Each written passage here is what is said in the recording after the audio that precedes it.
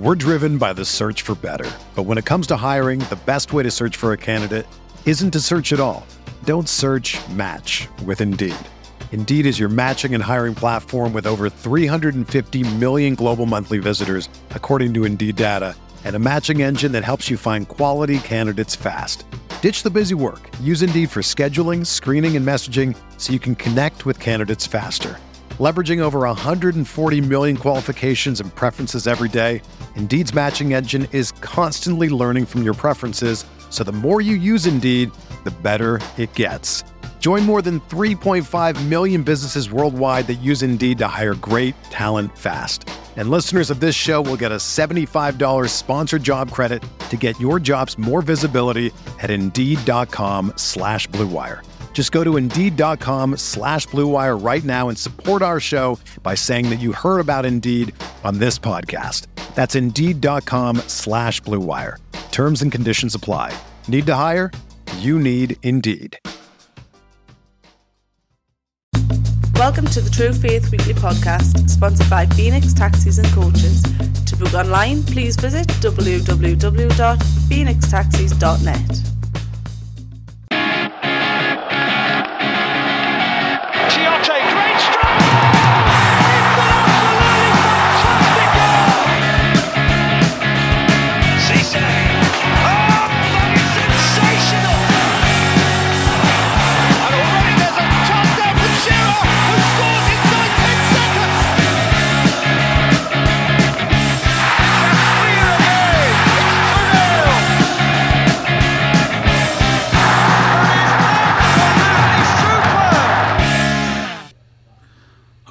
Welcome to True Faith Weekly Podcast, special edition this week, Newcastle United victory edition. Get in. A year to the day that we beat Spurs last year for our first win. Is it? Mental that's been a year, but you can reference everything, can't you? Like mental that the bloody. We went this long last season without winning as well. It was because the Euros are this season. They've packed more in because the season finishes earlier. Started earlier. Started earlier. So we started earlier this season, so there's more games played. I think we won 6 without a win last year. But yeah, a year to the day, Newcastle beat Norwich 6-2, and I'm joined by Michael Collin, Richie Smith, and Mike, the two London lads, on Skype to discuss this and other things today. We're going to talk about. I didn't realise we were giving out our full names for this. Do you want us to go back to first names? Going to start getting dodgy phone calls from the Sissoko fan club, Mickey. You too, Richie. So today we're going to talk through Newcastle, the win, what does it mean, has a corner been turned, then we are going to talk about Sissoko. We're going to have a whole part of the show on Moussa Sissoko. I think it was Mark Douglas on Twitter today making the point that only in England, or possibly only Newcastle, he said, would a player create 4 goals in a 6-2 win, and the majority of the debate after the game be about dropping him for next week because he didn't defend properly. And it is an interesting debate, and we're going to get into that quite a lot later on, especially with Richie and Mickey having a vastly different view to my own. Mike's going to give us an independent view of Moussa Sissoko, and I've also been canvassing Twitter and Facebook today and had some really, really good feedback from people. So moving on, Mickey, Newcastle won. I'd never thought it would happen. 6-2, 6 goals, and it was like the goals happened so like they were so grouped together. There could have been more. It was like for large parts of the game, it was kind of foot off the gas type thing. But My question to you, what went right on Sunday compared to the previous 8 games? I think, first of all, you have to say that Norwich were absolutely abysmal. They're shocking. I think they're down. They look down. In terms of Newcastle, though, I think Mitrovic and Perez up front together makes a massive difference because the ball's not just coming straight back at us time after time after time. I thought I just think those two link really well. It's something we've not had for a long time now with 2 up front. Obviously we had the 3, Demba, Cisse and Ben Arthur in that season when we were class who linked up as a unit well and attacked as a unit well. But since then it's always just been one man on his own running about, so it was a nice change to see 2 people at the top of the pitch and the ball not just firing back in the defence. I thought Colaccini and Mbemba handled the ball well and distributed the ball well better than they have in the rest of the season, and that is a good platform for the rest of the game. If I'm completely honest, as a team, I didn't think we actually played that well. I don't think we really deserved a 6-2 victory. I thought we played well, but I don't think we deserved 6-2 by any means. And the fundamental thing that won us the game was Wijnaldum was absolutely class. He was all over the pitch. He's really good in the air. Yeah, brilliant in the air. 3 of his 4 are off his head now. Yeah, he's not that tall. Well, I mean, he's got 6 goals, and 4 of them, I think. Is it 4? 5 of them. 4 of them. How many headers was there on? He scored that one from outside the box. 2 headers. So 4 of his 6 goals this season have been headers. Yeah. For a number 10 who's been playing in Holland, you don't expect that kind of player to be coming in and heading it in. So that pleased me a lot. I think he looks really good. Funny that he's kind of come to life in this left wing role, despite not playing that much in the left wing.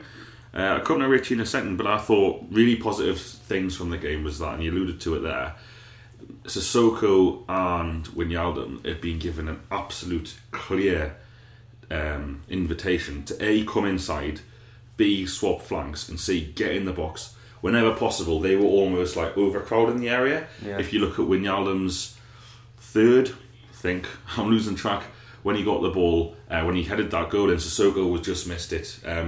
Offside as well. Yeah, offside. But they'd obviously been told, get in the box. Yeah. There was a moment at 0-0 when Dummett whipped the ball in, and Sissoko was in the box as well. So it's clearly a different ball game to last season, especially when we'd never had any players in the box.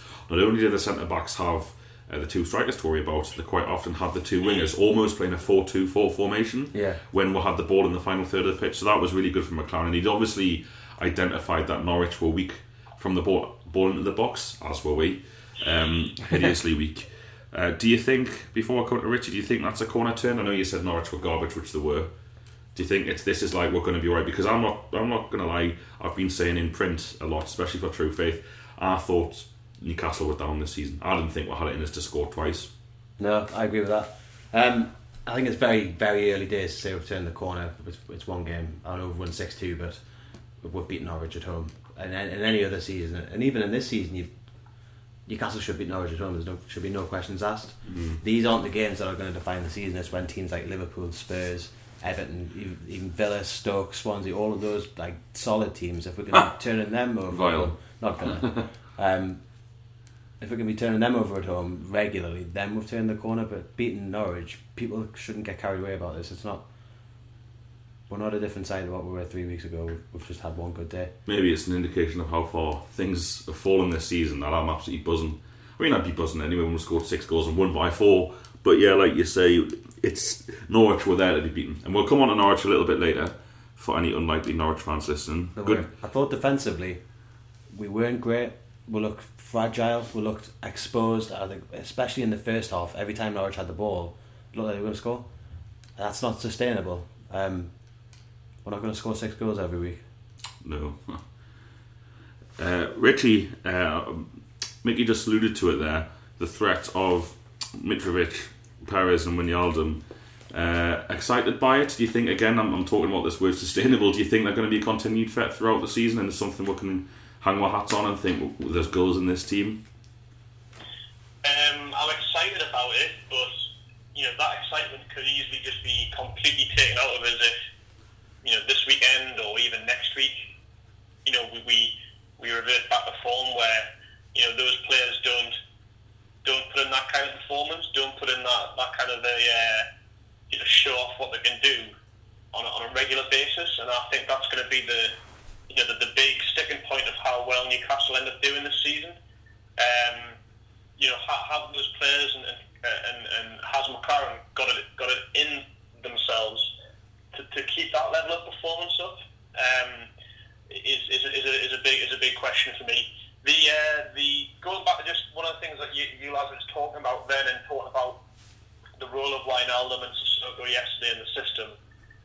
Like I'm still confused largely as to what Wijnaldum's position is. I mean, if we were indeed playing 4-4-2 yesterday, we're not playing with kind of natural wingers. as you would expect with that sort of system, those wide players who are traditionally more central players will cut inside, which is what Wijnaldum and Sissoko did all game long, and reaped the benefits of that. But yeah, it's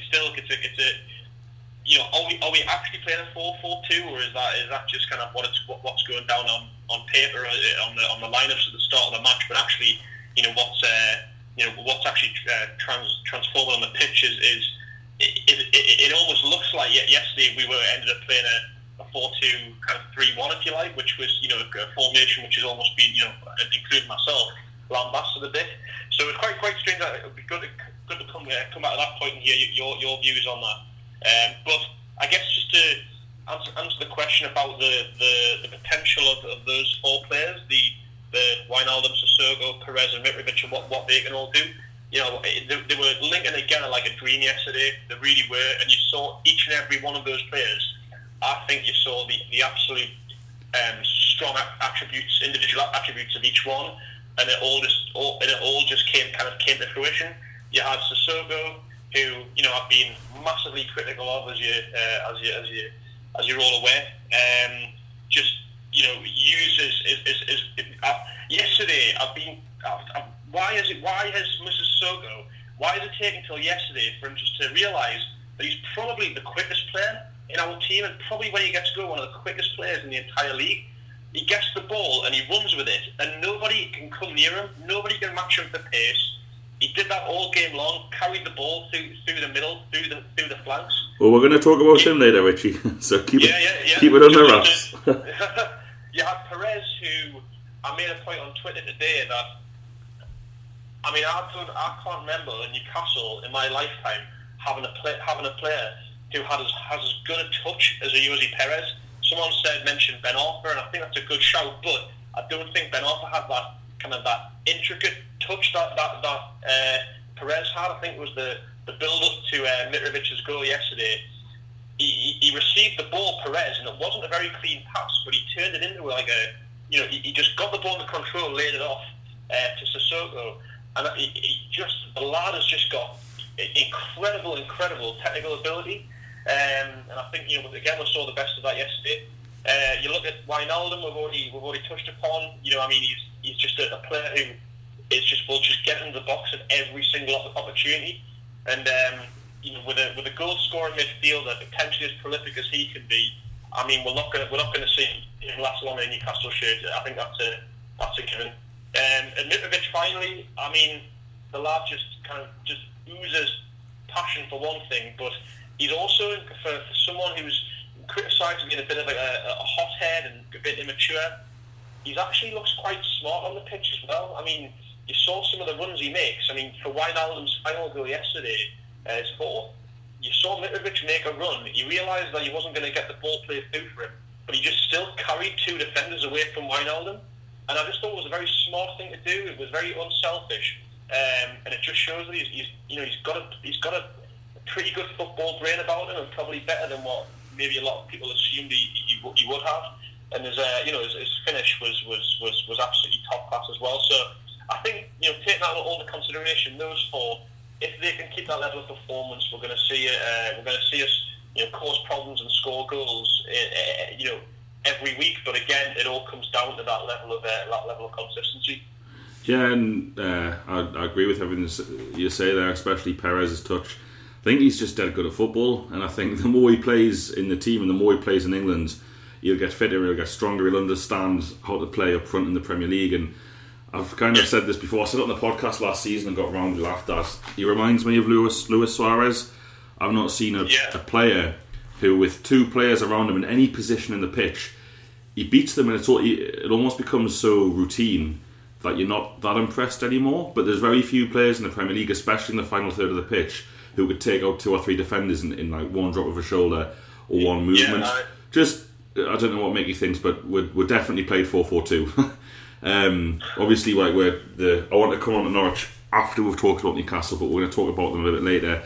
But you could see Norwich's control of the game in possession. Norwich had vastly superior possession to Newcastle because they had that extra man in midfield. And although, like you say, I think that the formation was very fluid.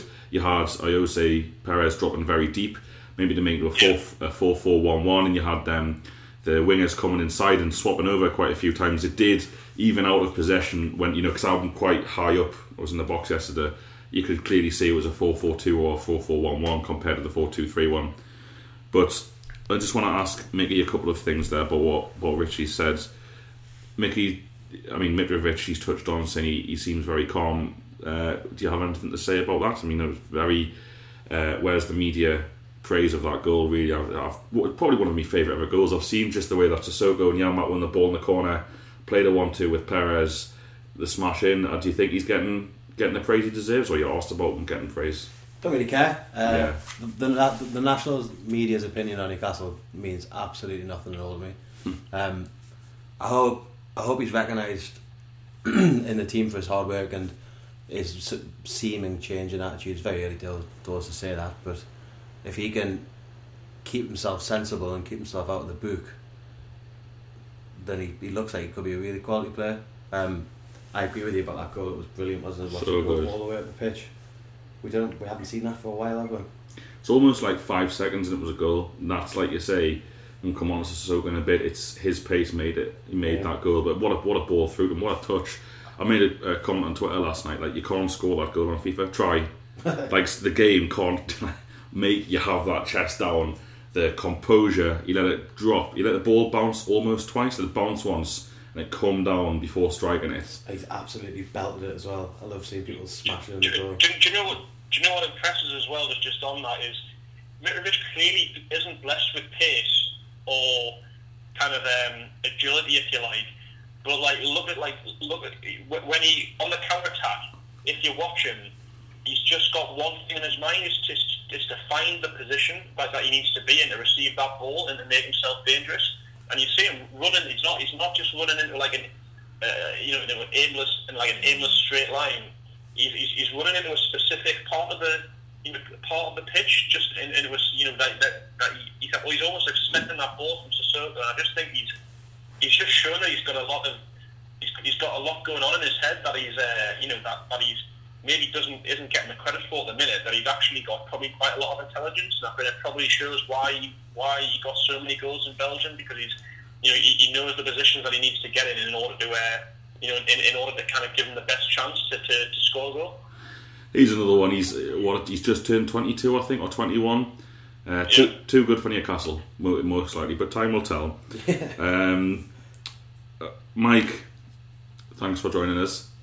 Going to get you in. It's alright, just about hear you all. Yeah, we're going to get you in on the crack here in the first part of the show, so congratulations, special week for you. I did that last time. Did you do that last time? Oh, right, inclusive. All-inclusive podcast course. Norwich, did you watch the game? No, I was out, but I've seen the highlights. Obviously as an Ipswich fan, from my point of view, I was thoroughly grateful to you chaps for actually turning up and turning them over. I thoroughly enjoyed watching all those go in, but it certainly seemed a little bit out of character, and to get hammered like that for a Norwich side under Alex Neil.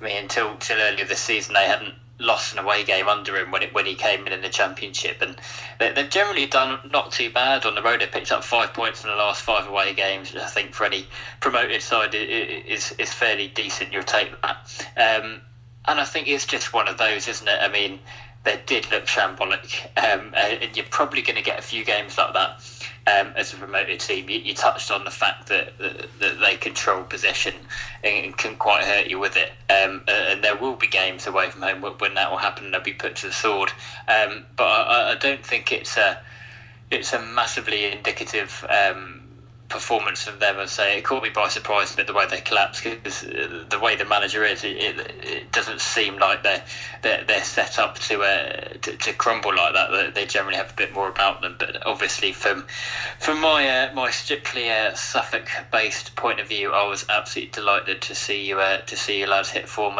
just at the right time.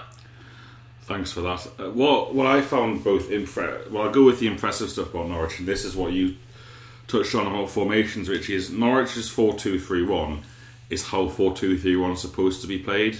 Like, The striker who scored, I thought, was really impressive. I should know his name. Who was it? But I've never seen that person before. McCartney was it? McCartney, yeah. Really, he put himself about so much. He was always looking to link up. He was a really positive player, and the three behind him were almost too attacking at times. Obviously, Newcastle scored several goals in the counter-attack, and it was just so weird, especially for an away team, to see Norwich's front three almost getting ahead of the striker, which is, I don't want to use the word admirable because they got beat, they conceded 6, but fair play for not, my point is on the other side, and I wrote about this for the blog today. Me and Mike have both got blogs on True Faith. I forgot to do the notices. I'll do them after this next pod.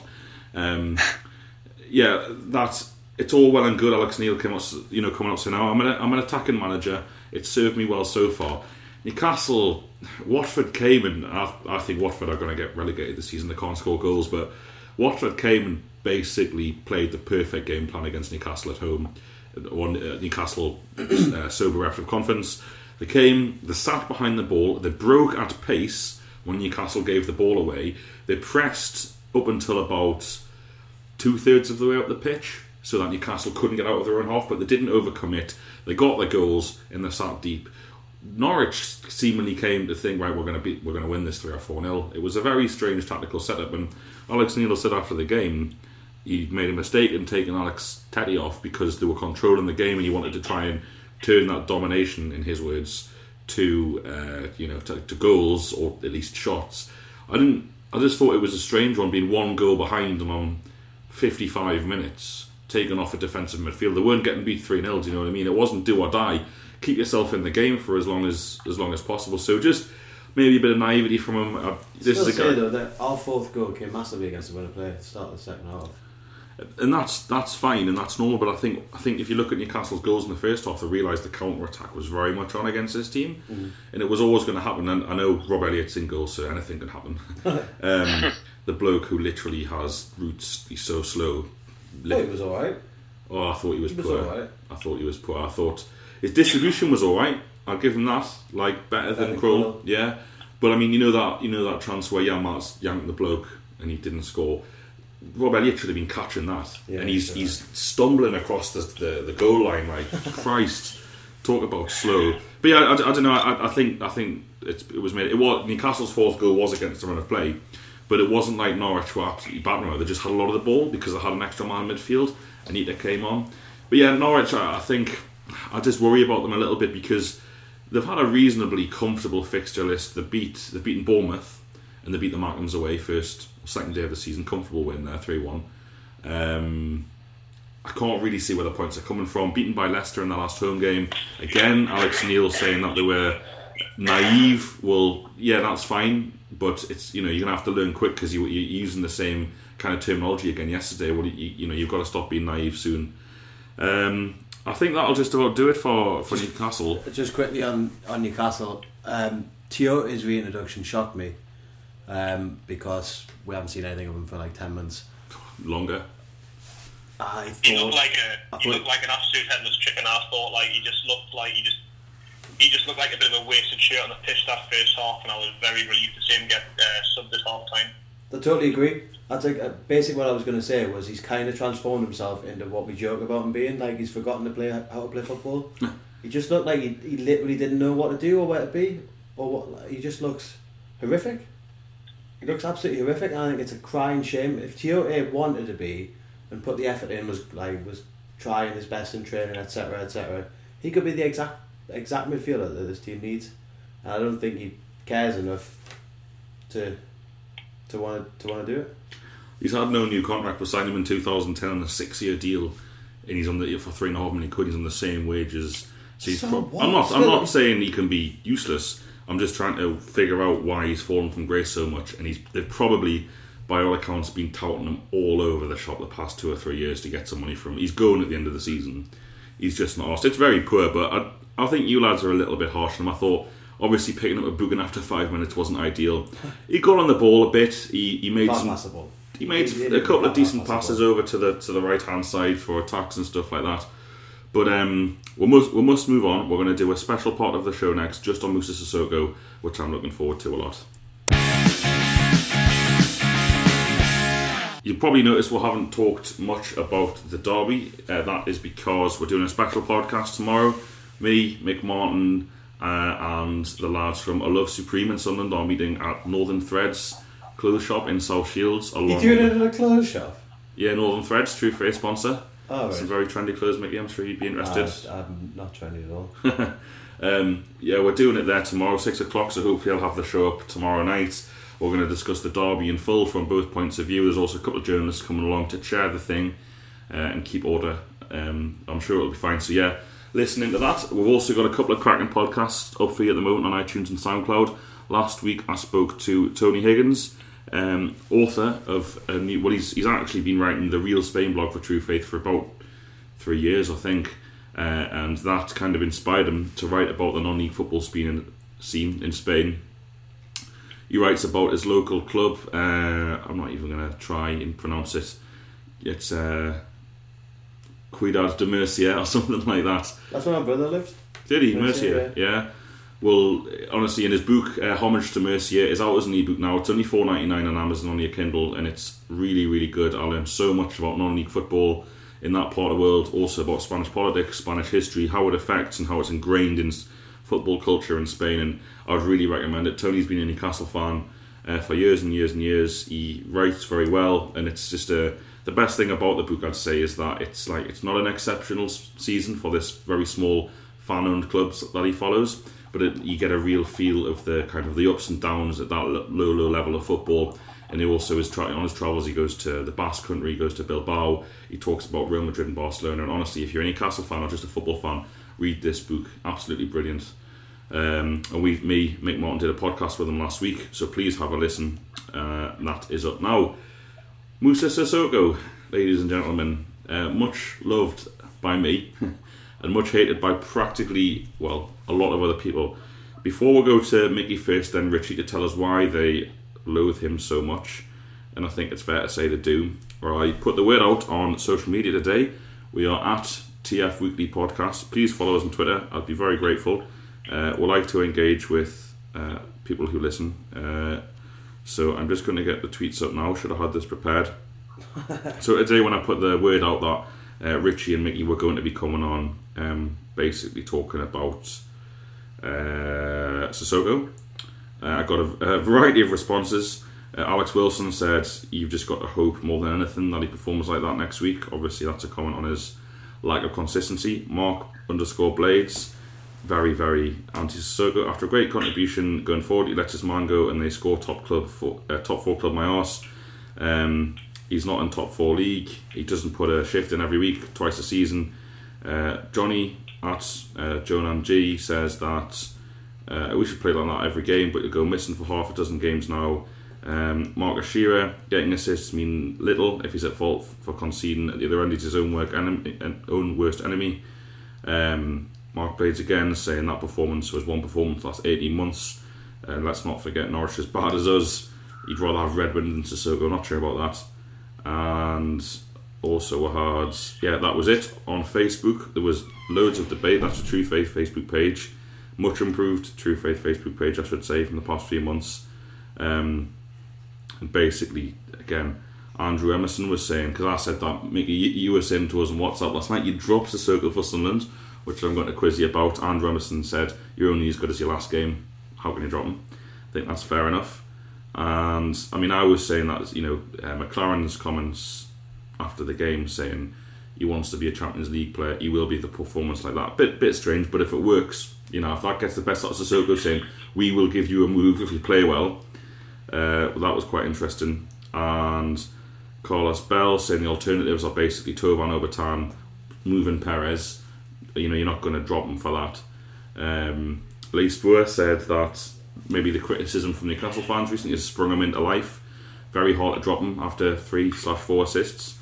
Andy Roberts wasn't happy. Was at fault for the first goal. Didn't cover himself in the glory for the second. Did better defensively in the second half, which I think is important. You can't have him switching off like that next week because it'll cost with the game. Possibly a fair point. Marty Wilcox said you don't change a winning team, especially when it's Newcastle. Fair enough.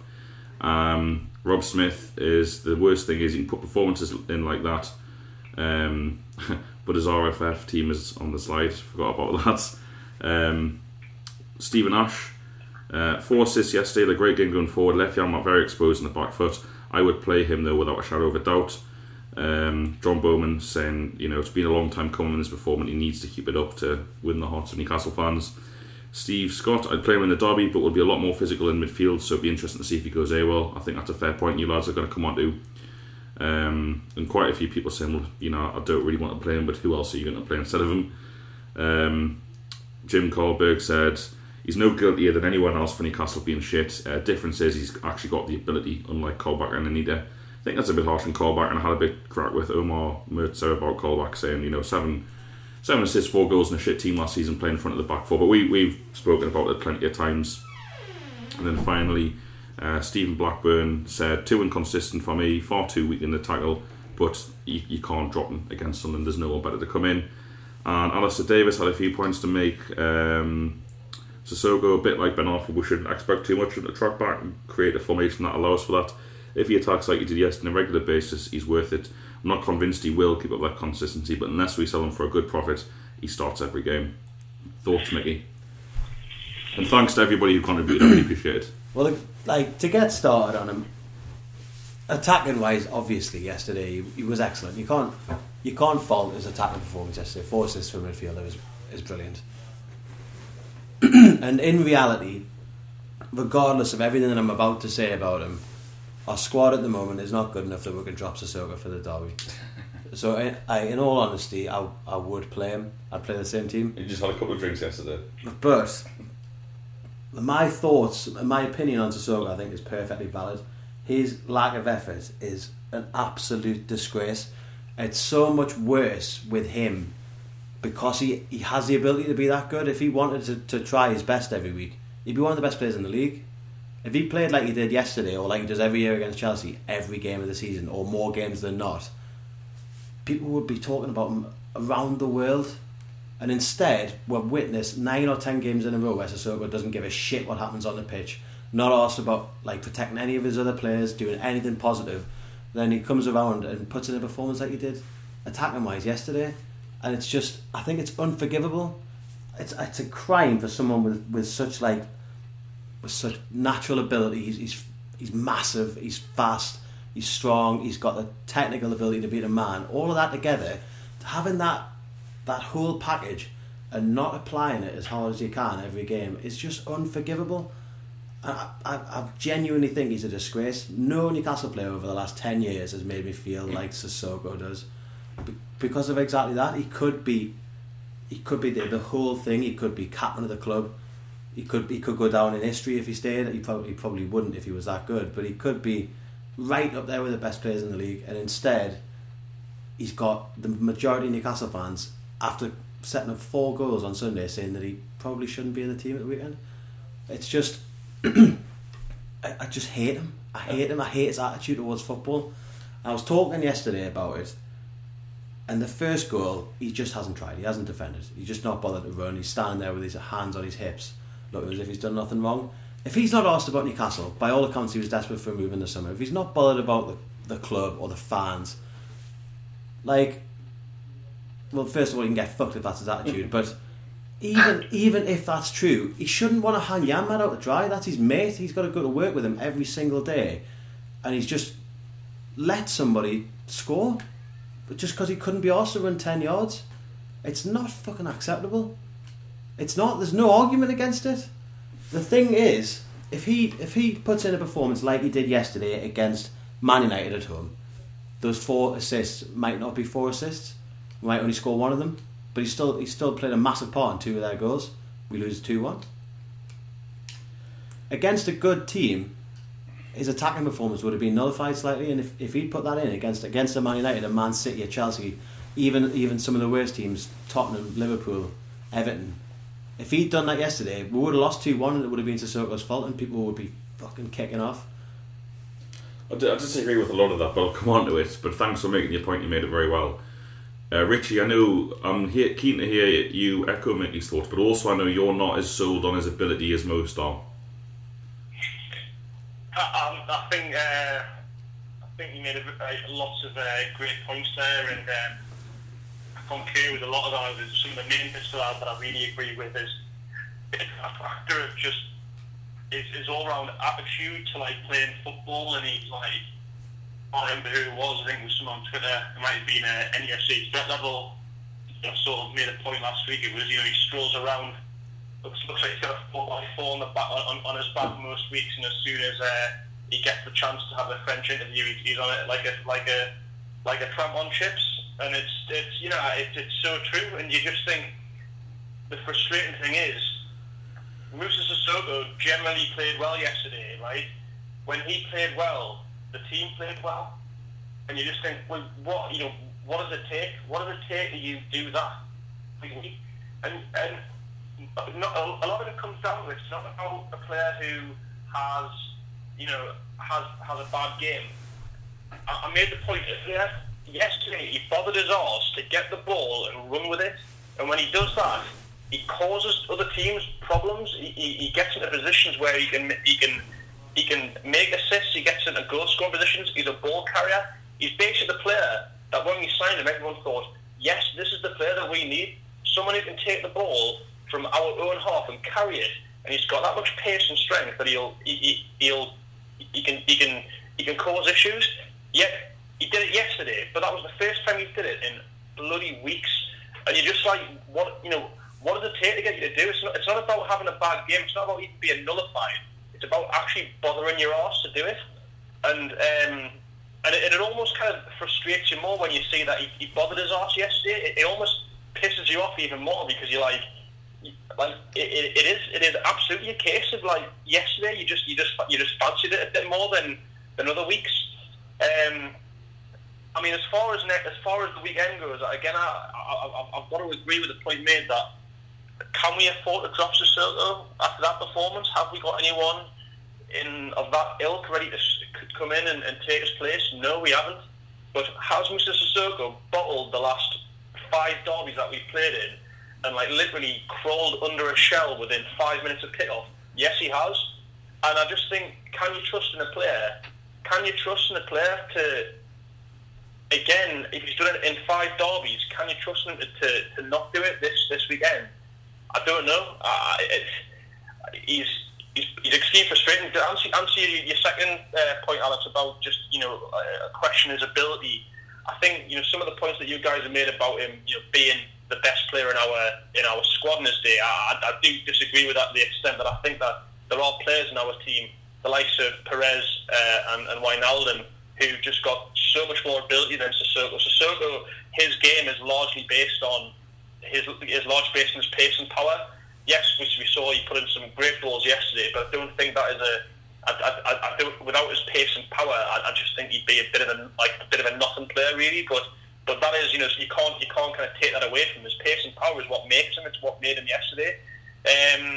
But yeah, I mean, he's just such a frustrating player, and I just think it's frustrating in the sense that it's an attitude problem. It's not an ability problem. It's not sometimes having an off week. It's just the fact that he just literally more weeks than other. He just doesn't fancy it. He thinks he's better than what he is, and he thinks that his reputation that he's got will kind of disguise the kind of the non-performances that he actually puts in. And that's exactly it, Richie. That's exactly it. The problem's not with his ability whatsoever. And like, Newcastle fans aren't the kind of people that kick off with people for being shit. Mm-hmm. As long as they're putting the effort in. But with Sissoko, more so than anyone else I can remember, it's such a brazen lack of effort most of the time. That's the reason that people don't like him. Right, a lot to go through there. Couple of just minor points. When he said he bottled 5 derbies and he was useless, well, the derby we lost 1-0 last season at home under Pardew. I thought he was our best player that day. He had 2 absolutely class shots from outside the box. He also continued to play on while injured, which was Pardew decided to keep him on. He was such a threat. I think it was John O'Shea or Lee Clattermore in about the 75th minute. Absolutely, it was a really bad tackle and now happened. And he was limping and he played on. He could have gone down. A lesser player might have just, fuck this, I'm off. He played on through injury. Probably not advisable. I think he was out of the next game actually at Old Trafford. He was injured. Wasn't fit enough to play. Alex, just to come in there, if it's all right. the issue I've got, right, is against Sunderland, against the likes of Lee Cattermole, Seb Lawson, right, Liam Bridcut, right, they shouldn't be getting near Sissoko. Sissoko should literally be, if he played like he did yesterday against them lot, they shouldn't even come near him. You know, they're utter dog shit compared to Sissoko when he's in that form. They cannot match him. He might be our best player, but it's like, actually Sissoko, you know what, right? If you actually really do fancy it, you absolutely run the show and you will destroy that midfield. But again, will he though? Does he give you that full? Does he give you that full application? That's my point. I'm going to come into it. That was a very minor thing. Then don't get us wrong. He was absolutely terrible in all of the other derbies, as was everyone else. I just want to make a couple of points. I'll try and talk through them if that's all right with you. He cost £2 million or 1.5 million quid. So Moussa Sissoko, I've made coming to the end of his contract though. Yeah, is he? I think he signed. He was when he was signing. Oh yeah, I know that. But just look at it in terms of value for money for Newcastle. And it's the same for Gouffran. And I've made this point. I've done a 3,000 word cheers, Michael, for word article for True Faith for the new edition, which is actually going to be free. End of this month, I think, or start of next month. So if anyone's listening, free. Yeah, about 3,000 words. Yeah, and I do the Through Black and White Eyes diary as well. So he's had us up late this month. But I did a research. I've done a research piece into Graham Carr. Really, really interesting. Not my article. I'm sure it's very average, but the research I did into Graham Carr was shocking. Like, you've got to read the article. It's really worrying. I'll give you a sneak peek now. But did you know that Graham Carr was chief scout at Man City for 7 years? I did. It was part of my one of my games. Chief scout at Man City for 7 years. Did you know Man City became the first Premier League club to make a profit on player sales 3 years in a row under Graham Carr? And that's what got him the Newcastle job. But anyway, you read more about that in the article, and I'll look through some of his signings, and he just had an absolute fucking nightmare. Anyway, Newcastle signed him and Gouffran for £2.5 million between them. I think between them they've scored about 20 Premier League goals, value for money. So there's a couple of ways to approach a Sissoko debate, and you approach it that Moussa Sissoko can be fucking mint, and I approach it that he's sometimes fucking mint, and he's just one player on the team, and I don't buy that he's as good as everyone says he is. I think he's a really good player, and I still think he's Newcastle's best player. I think Perez and Wijnaldum are going to give him a bit of competition, and Mitrovic, and that's good. But certainly last season, Moussa Sissoko was Newcastle's best player, and he vastly underperformed for most of the season. But he cost £2 million, and he's not the captain. He's never been a captain contender. I don't think he can run games from midfield. I think his size is often a red herring. I don't think he has the physical presence that a lot of people feel like he does. I think that very first or second game as a Newcastle player, when he beasted Ashley Cole, who, by the way, I think that was his last season at Chelsea, or he had one more season, well on the way down as a left back. I think he has a lot of really good attributes. I think his pace, Richie, you've kind of said something there earlier in the show about he's realised he's got pace. Well, actually what he had yesterday wasn't pace, it was space. Most clubs, and this is another dig at Alex Neil and Norwich, most clubs overload Newcastle's right-hand sides because they know that's where the threat is from young Martin Sissoko. Norwich seemed to totally ignore that yesterday, so cheers lads, you're fucking idiots. But Sissoko found himself with all sorts of space, and yes, in the first half actually, he was getting a lot of abuse for a couple of tackles, which he really, I wouldn't say bottled, but there was a couple of 50-50s in the air where he could have jumped in head first and caused himself serious injury. And I'm not sticking up for him totally because obviously his application was actually poor in two instances I can think of. However, he's probably thinking, what's the point? I hold my head in there, I pick up an injury, I go off. But there's two sides to the story. I'm not saying bottling it. That's not acceptable. Is the answer? That's not acceptable at all. But let us finish. I did let you and Richie talk without interruption. He's actually bottled. Let's call it a bottle. He's bottled those challenges, and he's made 4 assists. Now you're saying he's made 4 assists, but he's let 2 goals. Basically, well, they weren't just his fault, the goals, but it was very poor. Especially, I think it was the first one? Yeah, it was the first one where he's just left the man. I think he struggles a lot with fitness, and I don't think it's a question of him being a bad professional. These explosive bursts that he seems to make, he's always knackered afterwards. You can see him hands on hits, and I think he gets a lot of really unfair criticism for people expecting to be better than he is. He's an inconsistent player who hits the heights every 4 or 5 games. I don't think he'll ever be better than that. He could go and play for his hometown club. He could play for Arsenal. He'll never play for Arsenal. He's not good enough. He's just not as good as he thinks he is, and he's not as good as a lot of Newcastle fans think he is. So when he has games like yesterday, and by the way, he was fucking brilliant. I don't care about the goals were conceded. They were badly defended goals. Jan Matchett had done better. The first one, Sissoko, hang your head in shame. The best thing about yesterday is that for the rest of the game, particularly after half time, he defended superbly. He did, yeah. And one of the goals, in fact, which again he assisted Mitrovic's goal, came from his defensive work at the back of the pitch. So my glass is always kind of half full with him rather than half empty. That said, if he plays like he did last season, at Sunderland, then I've got no time. Again, I'll be on his back.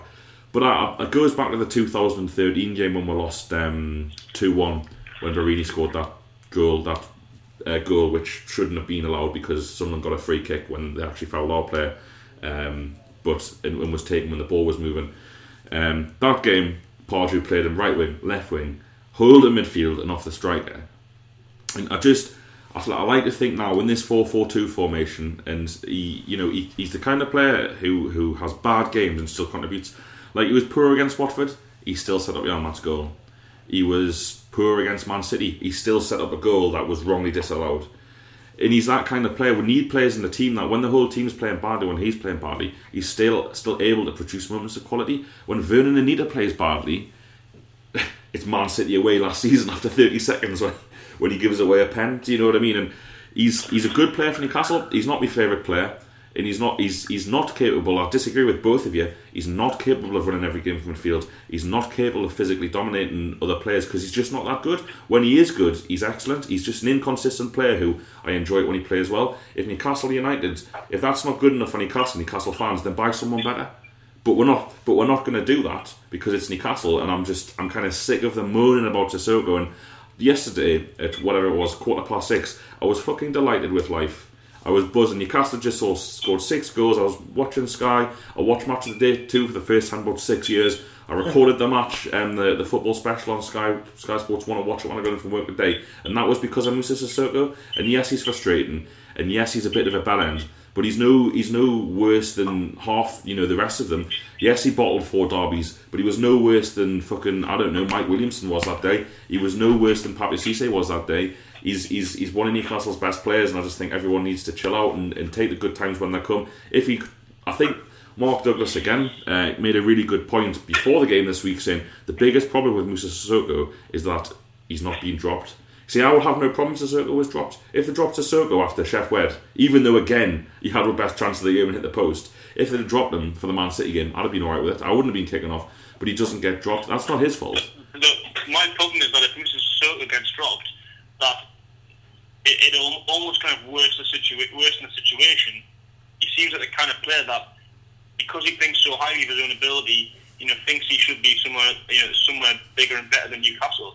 That you drop Mr. Sissoko, is he ever going to be able to actually raise his game to what he's capable of? We don't know, do I think it's hard to speculate on that because we just don't know because it hasn't happened. It's easy to speculate, and I know what you're getting at, and I can totally see where you're coming from. But hopefully, I think the best point today was on that True Faith Facebook page, which I was going through before. I forgot who said it, but someone said maybe the criticism stung him into action. Maybe it hasn't. Maybe he'll be absolute dog shit next week. But there's no way that the reason I wanted to talk about Mickey was because of your suggestion last night that he can't play next week. Obviously, you're not actually saying that now, so I'll let you withdraw that one. We're going to have to move on because we've all had to say. Mike, as a neutral, Moussa Sissoko, what do you think? Well, I think you both raise valid points. I think the thing is, we have to accept some players aren't necessarily going to put the work in it. As much as that's, you don't want to see that at a player in your team. You have to accept sometimes some players don't have that mentality to put their head in where it hurts, to track back all the time and do that part of the game. So I think there's a certain element of managing him accordingly and playing and where you're going to get the most out of him, because as you say, he will create goals and score goals, and that can win games. So it's about putting him in the area of the pitch and managing him where he's going to prosper as much with his qualities going forward, but at the same time going to do as little damage as possible going back. And I think, as you say, for the money you paid for him, that's your reality. You're not going to get a complete player. And it's also, like you say, I keep going back to the money, and I've had people on social media before saying, well, it doesn't matter, and like, he was in the last 6 months of his contract. Well, if he was that good, someone better than fucking relegation threatening Newcastle at the time would have picked him up, and I just accept his limitations, and he's not that good. On his days, he can be world class, but trust us, he could move to any club in the world, and I still think he'll be as inconsistent. And I'd rather have a player with ability who potentially you could question his work rate than a player who fucking worked hard all the time and was shit, because otherwise he'd be in League Two. Well, hang on a second, because what about your opinion on Ben Arthur? You've had the complete opposite opinion on him. My opinion on Ben Arthur was more to do with his lack of professionalism outside of the games rather than in the games. So me one that I'll always go back to. And by the way, it's great to see him being fucking mint. He's still a bit porky. He is a bit porky. But he's obviously prospering, and it's nice to see that, just for football's sake, that a player that good is starting to do those things again. My issue with Ben Arthur, I go backwards. Stoke away, 2014. Newcastle were on this winless run on Pardew. It was a terrible, terrible day. Half the away had just gone there to abuse Pardew, which isn't why I travelled down from Newcastle and paid me money. Ben Arthur was on the bench the whole away end, spent the whole game singing his name. He put in the shittest warm-up I've ever seen. I mean, he practically hardly moved on the touchline compared to Paul Dummett, who was next to him, who was like putting a proper warm-up. He came on for the last 15 minutes to like huge fanfare, and he pulled a muscle straight away and would made all 3 subs because he just hadn't warmed up properly. And it's like, yes, I wish Ben Arthur played for Newcastle now. I wish that it wasn't Alan Pardew, and I don't blame Pardew for it particularly. But anyway, we'll have to move on. There's the rest of the show to do. We've kept Mike waiting for 50 minutes here. Also appear to have missed out Dogger's challenge. Oh yeah, I'm going to come on to it. We'll be back after this break. So it's obviously a commemorative week, special podcast, because Newcastle won a match. Got a couple of quiz questions for you, lads. The first one to shout it out wins. How many games did Alan Pardew's Newcastle beat a team by 4 goals in his 4-year tenure at Newcastle? How many games did we beat a team by 4 goals? 3. Hey, Mickey's gone 3. Richie's gone 1. Mike? I'll go in the middle and I'll go 2. Oh, I can only remember 1. What a prick. Yeah, 1 is correct. Do you know the game, Richie? Villa, yeah. Villa, was it? Villa, no. Villa 6-0. 6-0 was under Chris Hughton. Was it? Yes, it was. By the way, the attendance for that game was 42,000. Alright. Just like, you know, I'm thinking at the weekend there's only 47,000 there, but things have been worse. That was a class day, Mickey. Me and you, level 7, standing together in the sunshine. Day. Beaten Vile 6-0. And after they missed a pen as well, after like 5 minutes, John Carew. Absolutely class. It was actually Stoke City, Boxing Day 2013. Probably the highlight of Pardew's. That was it. It all went downhill after there for Pardew. Were 4th after that game, 4th in the league. With a team consisting of Ben Arthur, Remy, Sissoko, Cabai, Colaccini, Tim Krul at the peak. What's his name? Debussy. Good team that. I don't remember that game at all. What was the score? Went down 9 men, Stoke. Oh yeah, I do remember. Won 5-1. Yeah. Could have won 15. And the funny thing about that one is what absolute dog shit for the first like 40 minutes until they went down. Remy missed a pen that day as well. He did, but yeah, that's the only time under Alan Pardew would beat a team by 4 goals. Crazy that, isn't it? So fair play, McLaren. My other quiz, I may as well bang them all out now. My other question was, one of the Dutchmen has scored 4 goals in a Premier League game. That is the way. Who was it? One guess each. Mickey's wasted his. It's not Van Nistelrooy, Richie. For goodness sake. Can you come up to me? Okay, Mike. While Richie furiously Googles it. Hasselbank? Jimmy Floyd Hasselbank is correct, Mike. Well played. Yeah. 4 goals. Very, very... That's what I was thinking of. Oh, of course you were. Any special points here for the game? You're not going to get it if you don't know it. Chelsea-Charlton. Chelsea beat Coventry, not a million miles away. It was, let's say, 6-1 in 2000 at the Bridge. Yeah. And Van Nistelrooy never scored 4. Never scored 4. I'm quite surprised at that. And lads, Doggers game, much loved, world renowned by the people, is here as well. 3 games in a week. Look at you, lucky listeners, as people turn off in their numbers. Right, simple game, as most of you know who listen. Who am I? Former Newcastle United player. Here's a list of clues.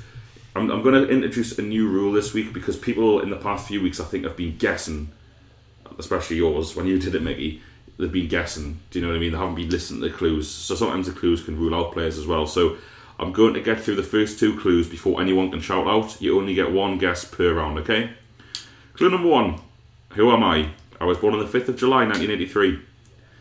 I currently have 19 career goals in 487 league appearances. You can guess from now if you want. Alan Smith. Alan Smith is incorrect. Though Alan Smith did score 20 Premier League goals in a season, so I know he's had a barren few years, but he's probably got more than 19. I won the Championship Player of the Month in March 2010. Colaccini. Colaccini is incorrect. I have 22 caps for my country, and I've scored 1 goal. Good one this week, I'm buzzing. Last clue. I was the only Newcastle United player to play the 2010 World Cup. Any guesses, lads? Gutierrez. Jonas Gutierrez is correct. Oh. Well played, Richie. Rescued at the last. I thought I defeated you there. That was a good one, huh? Good one, yeah. Put some effort into that one after a few. 35, Jonas. Is he? Yeah, I was getting on, like. Yeah. I just think 19 goals in nearly 500 games. I think he's one of my favourite Newcastle players.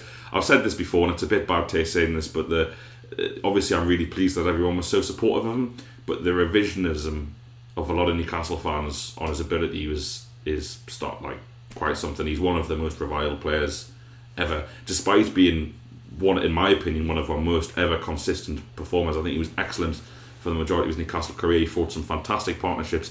He basically got Jose Enrique a move to Liverpool by playing with him. You know, I think he was a really, really good player for Newcastle, and obviously 22 caps for Argentina is something as well. First name on the team sheet apparently, the second behind Messi. According to Maradona. Who knows how many drugs he... Anyway. Mike, the Premier League happened this weekend. Would you like to take us through it? Yeah, well, I thought I'd start with a little treat for you, Dodgy, because I know you've been peddling this narrative about Man United for months, if not years, and finally LVG seems to be listening to you. If they beat Man City next week, apparently they are going to be title challengers. But all jokes aside, I think it was a good win away at Everton. I think there were quite a few questions around Man United, rightly raised after they got tore apart and found out against Arsenal. But they seem to adapt and change a bit against Everton. I was thinking they'd be up against it against a pretty informed Everton team, but they went with a bit more pace. Started with Herrera, started quickly, 2-0 up within 25 minutes. It very much changed that slow, methodical start to games that's become their trademark really over the last year or so. So I think it's a strong performance. Whether or not there'll be title challenges, I have severe doubts. I know you've probably got a list of stats as long as your arm to reel off when I finish speaking. But I think it was a step in the right direction from you. As I say that they changed a few things up. I think Herrera is massively important for them in changing the pace in their midfield. But I still think they'll get no better than third. But obviously, it's a big week coming up. They got CSKA Moscow away in the Champions League and Man City on Sunday. That will tell us a lot about their credentials for the rest of the year. But I thought I'll put that to you. Title challenges, Dodgy, if they beat Man City next week? Well, first of all, Mike, fair enough. It was a good win for Man United. Tricky game, Everton, good start of the season. And coming away with a 3-0, very comfortable win. I think Everton had one chance, really. Is pretty commendable, so fair play to them. My biggest issue with everything you said is title challenge as if to beat Man City. He's only spent £400 million.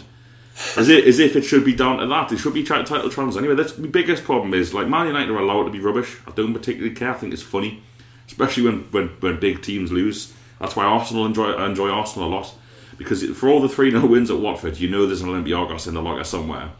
And like, what?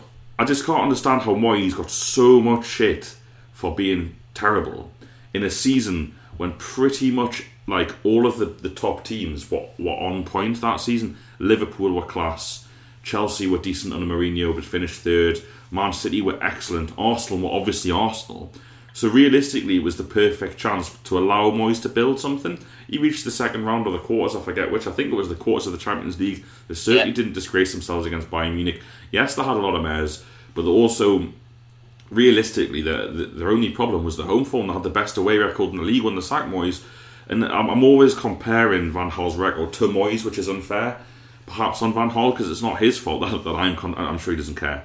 But that I'm convinced. But I just see them spending all this money on all these players, and they're largely terrible. Yes, they were good at the weekend. They're largely very poor. They play very poor dour football.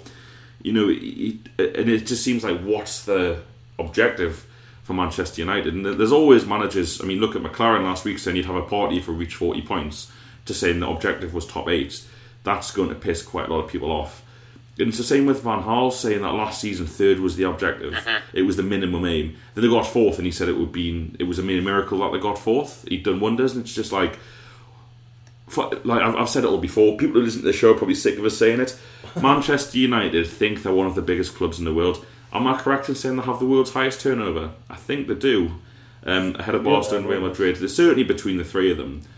And, in the top 2 with Real Madrid, I think, isn't it? And Louis van Gaal's not going to be there for 10 years. And I think Moyes could have been there for 10 years. And he's having a bit of a mare with Sociedad at the moment. I think the Sociedad fans are a bit harsh, because I think they've had a pretty tough run of games, Sociedad, at the start of the season. And I'm certainly not biggest. I've never been a particular fan of Moyes, if only to wind up Mickey, who hates him.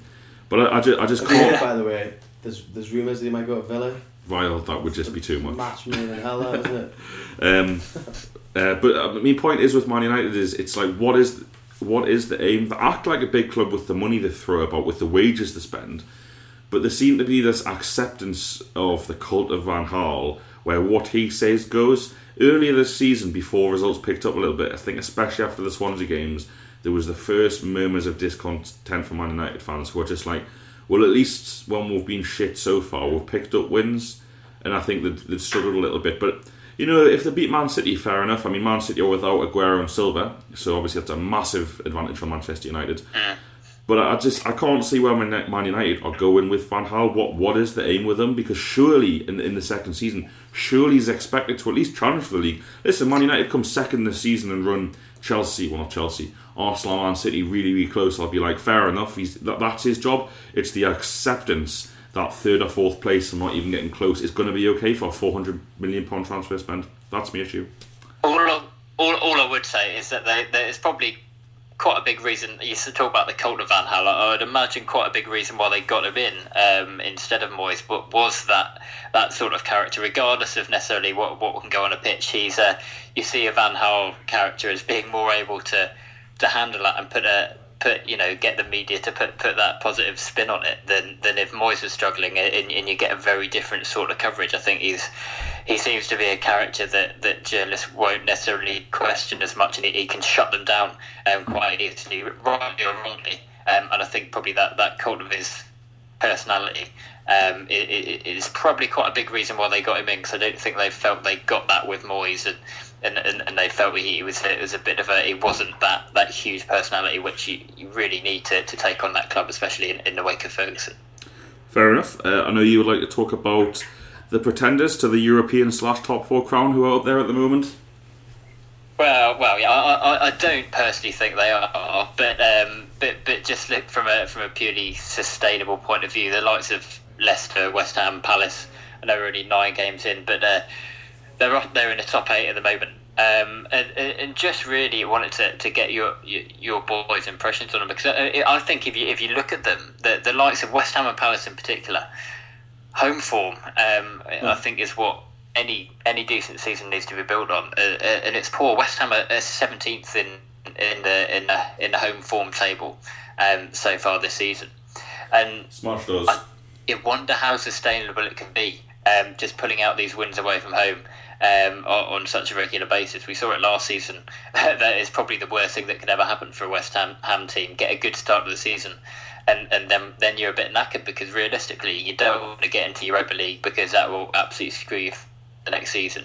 and you can't go down because you've had such a good start. So it might be the worst thing that could happen for West Ham. They could end up just finishing 10th, 11th again and having an awful second half of the season. But I think in general the strong away form for these teams that has certainly got Palace and to a greater extent West Ham up there. It's going to be a lot harder to sustain than having that solid base at home. And I don't think we'll see them make a sustained push up there. I think the likes of a Swansea or even a Stoke starting to find their form again will supersede them. But I want to see if you lads have seen anything else, because I think the likes of Leicester as well. I can't see them sustaining it if they get a couple of injuries to those key players that have kept them going since that unbelievable run of form last season. Yeah, I agree with you, Mike. As you say, these teams aren't going to keep winning game after game away from home. It's just not going to happen. Leicester, for me, are the one that look the most exciting because they've built quite a young, fast team, which is it's exciting to see. It's not that common anymore. Palace are just about on the cusp of Pardew turning them absolutely terrible, so they'll drop down the league soon. West Ham, to be honest, I don't know that much about West Ham really. Payet looks a great player, but they're only an injury to him away from tumbling down the league, I think. We've talked about Bilic a few times. Carroll coming back to replace him potentially. But he's not the same player though, is he? Well, time will tell. I think keeping fit is the key. Yeah. And we've talked about Bilic a bit on this podcast and how it's a bit of a gag appointment. It's gone alright so far, but as you say, Mike, realistically, none of those teams are going to be in the top 8 come the end of the season. It's going to be Swansea, Liverpool. Swansea beating the Knights. No wins in 5, tumbling down the league. It's really good to see because Gary Monk is an arrogant prick. He is. I agree. A lot of people think that Gary Monk's the best thing since sliced bread, but I just think he got put up above his station with a good group of players. Yeah. And if you look at the likes of Ayew, who has another sting at the night, it's coming out, isn't it? Everything's always too good to be true. Like Sissoko was too good to be true with 2 million. Ayew on a free, too good to be true. No, they've got quality, these players, but they're not. People are saying, Ayew could go for it to Chelsea or something like that. No chance. I agree with most of what Mickey says there, but Mike, it's a couple of things. What will be interesting is, especially, you talk about the away form, it'll get harder and harder in the season to play like these teams play away from home, which is total counter-attacking football. When, just say West Ham maintain their away form, which obviously West Ham's away results now. I wrote about West Ham and Leicester, my 3 Up 3 Down blog on the True Faith website today, both saying Bilic and Ranieri are living the dream. I mean, West Ham wins at Man City, Arsenal, Liverpool. Jesus Christ. But the problem is when West Ham go to, I don't know, let me pick a random team. Let's say Newcastle. West Ham go to Newcastle in February, still hanging around that top 4. It'll not be okay to get 11 men behind the ball and break, because they'll be expected to get something from the game, and that's the problem we'll have when it's actually, same with Palace, when they can go to these places and they're expected to win, or they need to win to maintain something. So far, it's basically anything's a bonus. West Ham going to all those places and winning, and even Palace, anything they got was a bonus. What impresses me about Leicester is they just create so much. I think this season they've created more chances, apart from Man City, than any other team in the league. They've had more. They've scored the second most amount of goals, apart from Man City, I think. I mean, and again, Southampton had 27 shots on goal. Southampton had 11, which is a reasonable amount of shots to have in a game. 27 shots, and it was the same when they were shit under Pearson for most of last season. They were just creating so many chances, and all they had to do was start putting some of those chances away. They still can't defend. They've conceded quite a lot of goals. I think they've conceded as many goals as Newcastle nearly. That could be bullshit, but I was looking at the table today, and I think the goal difference is only +3 or something. But Leicester are the ones who, because they just create chances. Oh, and who's the class lad for Leicester? The pacey winger, is it Mahrez? When you can have Mahrez with the acclaim he's had starting on the bench for you, it's a fair bit of squad depth. They're just a couple of centre halves away from being an actually good side, aren't they? A couple of top quality centre halves. Could be interesting in January for Leicester. If Leicester had some real quality, they could really make a sustainable go. And listen, I have nothing against Leicester. I mean, it was a bit pathetic last season with that Pardew out banners when they came up here and got turned over. But it'd be nice to see someone have a go. We must move on though, and I know you'd like to talk about Vile and Sherwood. It's a delight. Yeah, I think it's wider than tactics to him as he's become known. I think if you look at Villa over the last few years and how it's been run as a club, it doesn't make an awful lot of sense. Look at Randy Lerner, obviously, a fair few years ago now under Martin O'Neill, took the big gamble and made a real big push for Champions League football, invested a hell of a lot of money. Didn't make the grade, and when he realised that that it was quite unattainable, really, despite how much money he'd spent, seems like he sacked it off and knocked it on the head. Now, last couple of years, for whatever you think of Paul Lambert, he'd done a good job at Norwich. He was a more level-headed, experienced guy in the game, and they gave him, he had no money whatsoever to spend there, scratching around year upon year to basically keep them up. And now they've got Sherwood in, who very, lives off his own, of the reputation he gives himself, really. And they seem to have given him a fair amount of money to spend on players. He brought in a lot of young or unproven players. Seems a very bitty kind of recruitment policy where he sees an exciting, pacey player and he thinks, I'll get him in. He'll get fans off their seat. And you struggle to see where the core of that team is that will pull those young players together. And I just think it's poor from the top, from Randy Lerner, who clearly wants to sack it off and get out while he can. But I think it goes a lot further beyond just the managers they've got in recently, Villa. I think you've got to question who they've given the money and why. There doesn't seem to be an awful lot of strategy there. And I think that all their chickens could come home to roost this season, and they're probably due a relegation after the last couple of years dodging a bullet.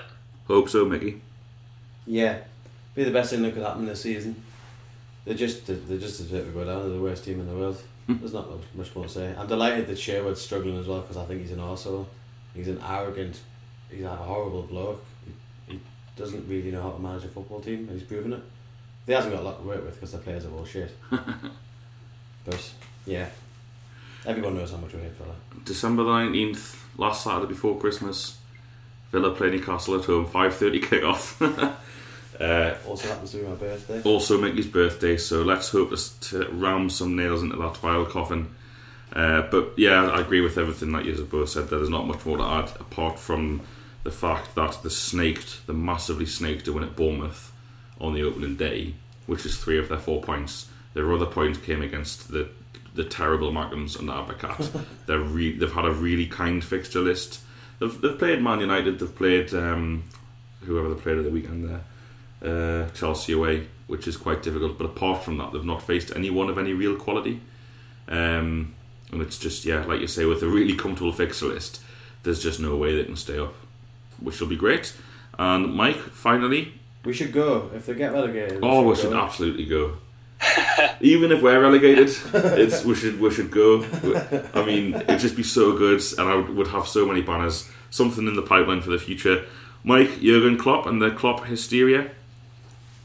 Yeah, I thought last but not least, I mean, I'd say first of all, I'm delighted he's come. I think he's a fantastic manager and great to have in the game. But I've written about it slightly in a blog post for the True Faith website this week. Actually, it'll be going out on the press conferences, and it just worries me. It's just so tiresome already.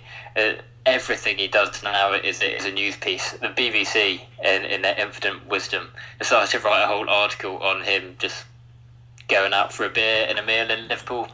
Lest we forget the city that he is actually moved to. He went out for a beer, and he's the saviour of the entire city.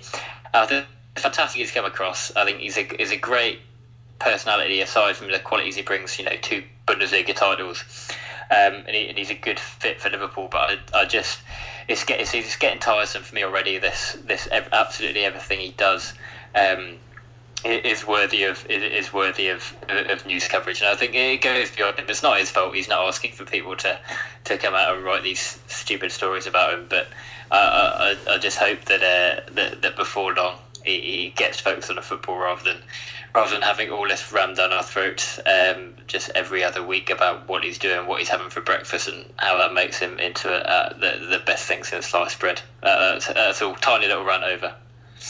Yeah, Richie, anything to say on that? Yeah, I mean, I think it's a great addition to the Premier League. You look at the way he plays his football. And I think I was just watching Carragher doing a bit of an analysis piece on Monday Night Football just earlier on this evening, sort of looking at, like, even so early on in his Liverpool career, how he's got the players like intensely closing players down. It's something that you think, well, how come every club, why don't every club do that, and how come every club can't do that? And the reality is that I think only the really top class managers like Klopp can actually get his players to do it, and to do it week in, week out. And that's the difference between your average managers to your good managers to your really top managers. And I think Klopp is a very top manager. It is kind of installed on that kind of work ethic, which I think when we talk about the likes of Sissoko, if you kind of had someone really top class manager who can actually literally get those performances out of you, that's when you're going to see the results come. And I think I do think he's been very ambitious in thinking that he can win the title in the next 4 years. I think was his aim. I think maybe that's the kind of statement that he's got to make, really, with his kind of appointment and Liverpool where they want to be. But in reality, I think they can't compete financially with the likes of Man U, Chelsea, Man City, and essentially, you can. I think we will see Liverpool certainly get back into that top four, maybe even the top three. But I certainly can't see them in that time period really looking to actually be title winners. I might be wrong. I just don't know whether Liverpool are able to pull off another signing of the likes of Suarez and for that kind of player to come as good as Suarez became. But yeah, I think overall it's a good appointment, and I think it's going to be. Whilst I'm not a massive fan of Liverpool by any means, it'll be interesting to see how they play under Klopp. Thoughts on that, Mike? The only thing is, it'll be interesting. I know he's famed for this high pressing game, but it'll be interesting to see whether he can keep that for the Premier League. You've got to remember that Dortmund in the Bundesliga they have that 6-week winter break, which will have a massive impact on them being able to play that high intensity, high pressing game for the whole year. So it'll be interesting to see how they adapt, because it won't be possible physically for that squad to play at that intensity and consistently get results without that break that they have in Germany. So that'll be the key point, I think. But yeah, no, I'd agree with Richie. I think he's a perfect fit for them, and I think he can well win the title within 4 years. Certainly, given the problems that the other teams at the top of the league are having in the last couple of years. So great appointment, and looking forward to him get him cracking. Thank you very much. Cheers, lads. It's been a pleasure. Nice to speak to you, Richie, as always. And Mike, thanks for coming on. Mickey, it's been a while. Mm-hmm. It's been a while since I've done this and seen you, but hopefully, like Newcastle, I'm back for good. Please follow us on Twitter at TF Weekly Pod. We'll have the radio show this Friday, but since we're doing this special podcast tomorrow with the Love Supreme, Mick Martin, and a couple of journalists, we'll probably play that as the radio show on Friday. That will be available as a podcast before that. And we'll be back next Monday with a Derby special, hopefully, fingers crossed. But please buy Tony Higgins' book Homage to Mercia. Listen to our podcast. We'll have another podcast coming up in November with Martin Hardy. The last one we did about his book Touching Distance was so popular, and I really enjoyed doing it on Newcastle under Kevin Keegan in the mid-90s. We're doing another one on that, so any questions, please get in touch, or anything you'd like us to discuss with Martin, let one know. We'll have a date for that pretty soon, probably mid-November. And thanks so much for listening. Well done for getting an hour and 20 minutes through. Obviously we thought we'd do a big special long on for Newcastle winning, because it only happens about 6 to 8 times a season. So yeah, thanks lads, and thanks for listening.